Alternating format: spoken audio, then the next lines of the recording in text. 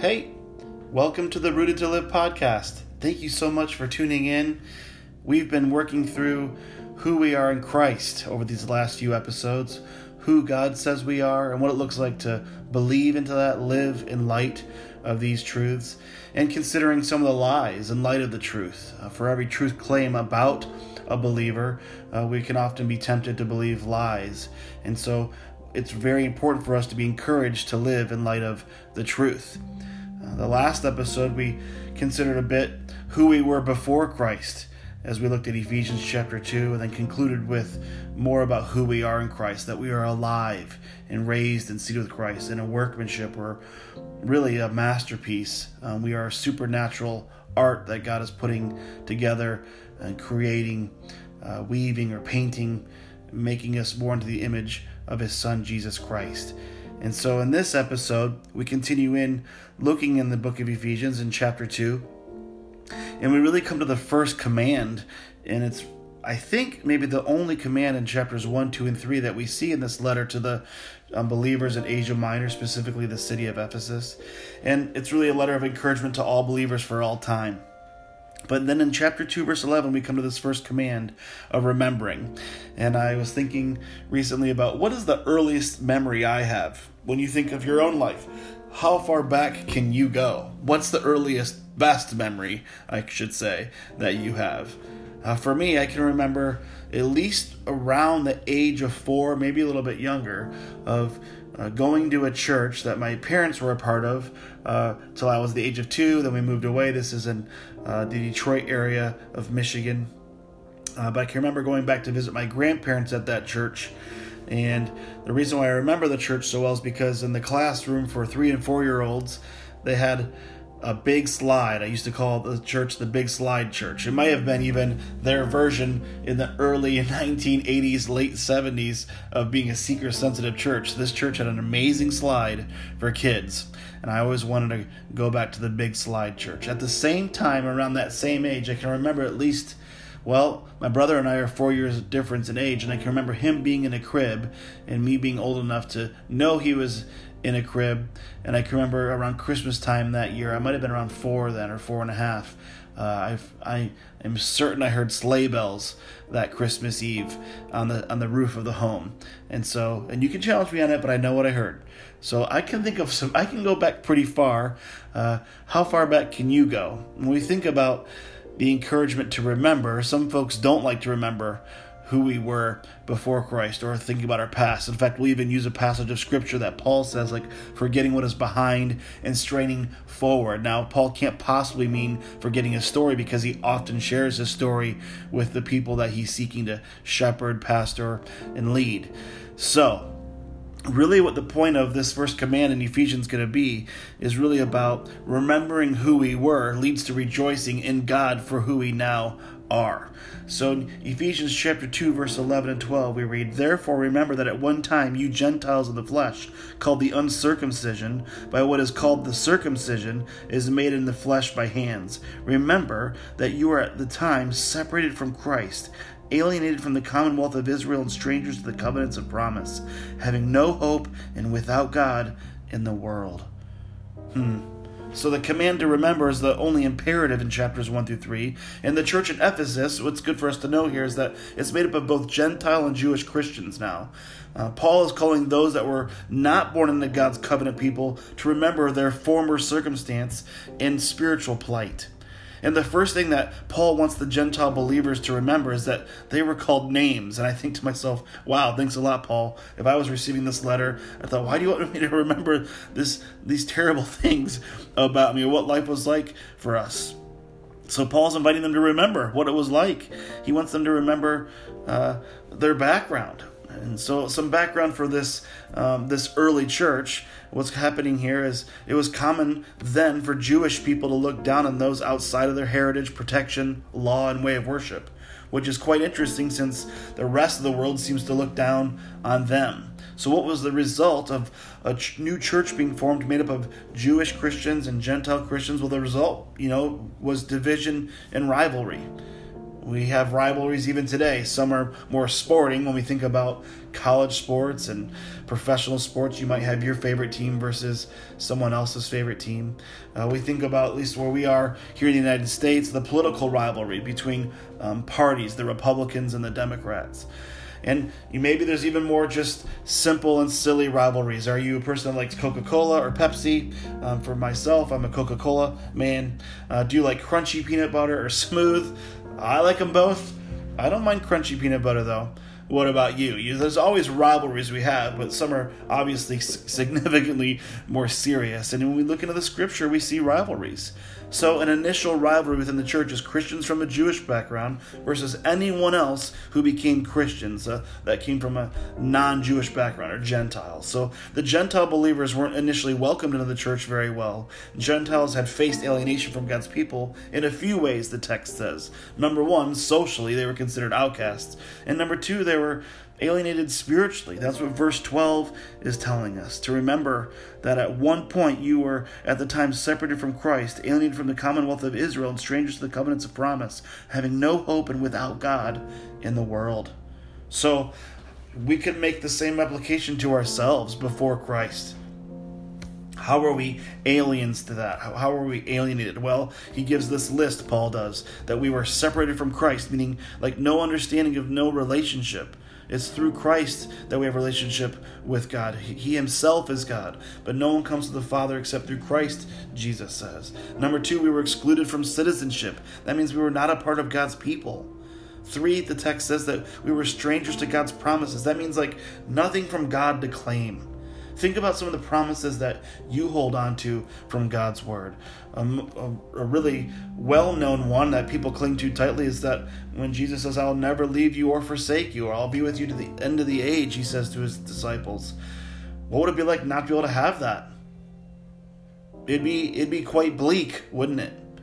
It'd be quite dim to think about a future with no promise from God to claim. And that's what Paul is saying. Before Christ, you were strangers to God's promises. The fourth way that we would be alienated is that we were without hope. That means we're heading to destruction. No hope actually equals no joy. Hopelessness, you could actually call circumstantial depression.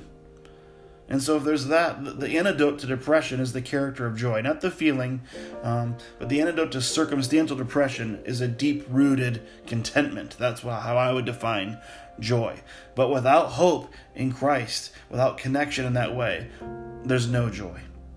And lastly, the fifth way that I see in the text that we would be considered spiritually alienated is that not only without hope, but then we were without God. So many gods, in fact, for the people that were growing up in Ephesus, there's lots of options for gods. Many gods, but not the God, creator of all. So what Paul is asking readers to remember, in light of all that he's written, as far as who we are in Christ in chapter 1, who we used to be before Christ, the beginning of chapter 2, and then back to who we are in Christ again in the middle of chapter 2, Paul is inviting his readers to remember that without Jesus, we've got nothing. So that the problems described for the outsiders at the time actually continue to be a deeply rooted human problem today. Alienation, division, separation, and hopelessness. And if there was no access to God, I could ask, well, who's coming to help? I mean, if we're not going to look to Jesus, if Jesus wasn't going to come for us, who would you go to? Where would you go for hope and joy? And so people they try to find lesser things, and their hope is hoping to have a great life, that this is it. But the truth is we need Jesus. Verse 13, Paul continues, but now in Christ Jesus, you who were once far off have been brought near by the blood of Christ. So this is God's solution to separation and division, that God came to us in Jesus Christ. He is the rescuer. So because of Jesus, one-time enemies, now trusting in the same Jesus Christ, are friends. They are reconciled rivals. And more than that, they are a faith family, or a community of faith. So therefore, the work of Jesus on the cross, his death, or as the text says, the blood of Christ, as his blood was shed, in light of his work, Jesus' work reconciles people to God, and people with people.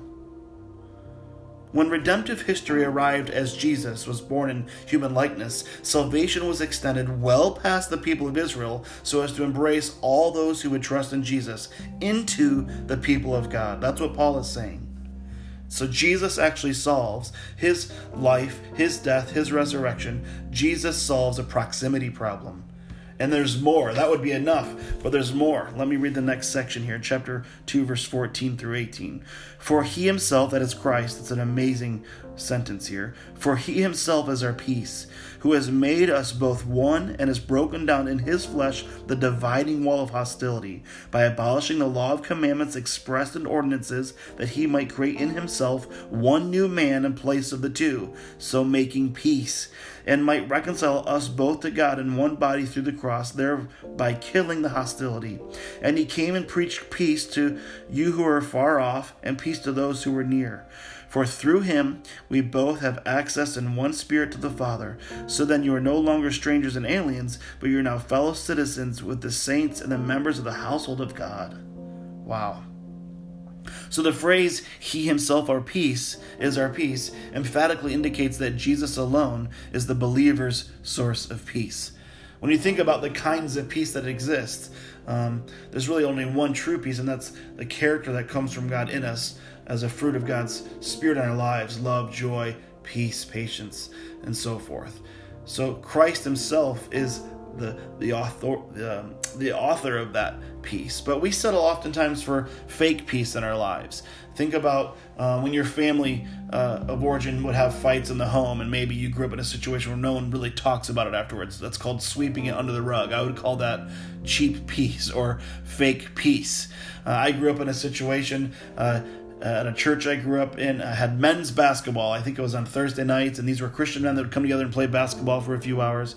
And every once in a while you see guys kind of get in a tiff, or actually some people would really blow up, and some would just act like jerks. And then a couple days later at church, we're supposed to be singing to Jesus, and you might see guys go to another person and say, "Hey man, I'm sorry about the other night." They don't really say "I'm sorry," they'll say, "Hey, are we cool?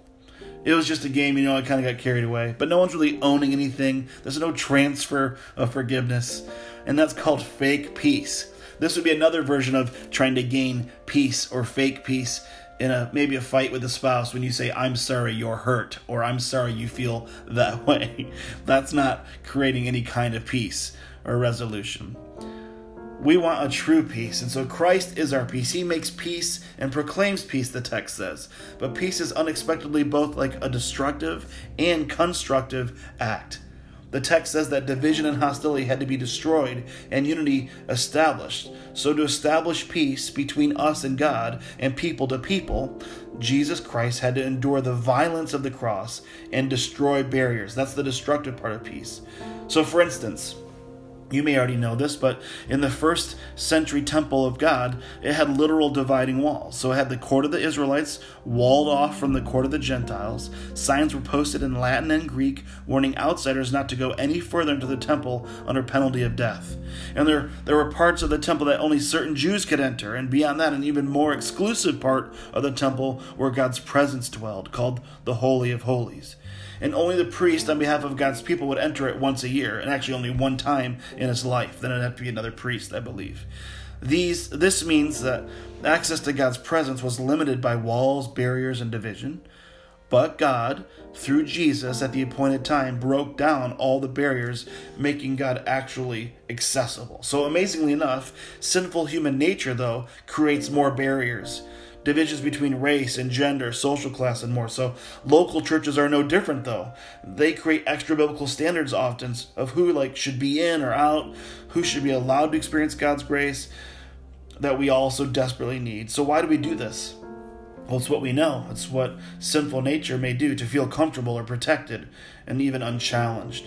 But I remember even as a child being told a different message about the invitation of God's grace to all. Maybe you grew up learning some children's ministry songs. There was one long ago that's probably not even politically correct anymore.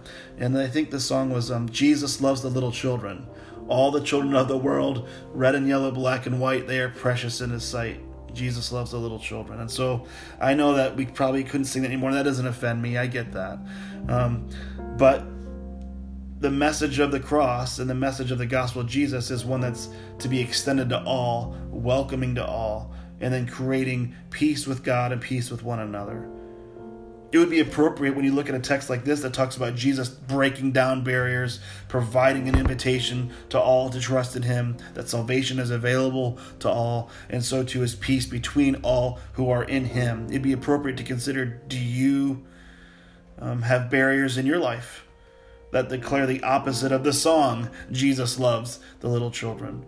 Do you have barriers in your life that declare the opposite of his work on the cross? So God's description of reality or peace ought to be the definition by which we live. The barriers for all believers are removed in Christ, is what the text is saying. And this moves us then to recognize that any barrier that keeps people from knowing Jesus is unjustified, because we all need God's grace in rescuing. Before Jesus, Paul is saying there were barriers. And another significant barrier was the law that was given to God's people. Ephesians chapter 2:15 says that by abolishing the law of the commandments expressed in ordinances, that he might create in himself one new man in place of the two, so making peace. See, the law was viewed as an instrument of division that excluded outsiders, but now that the law is fulfilled in Christ's work on the cross on our behalf, the law is an instrument of integration for those who believe.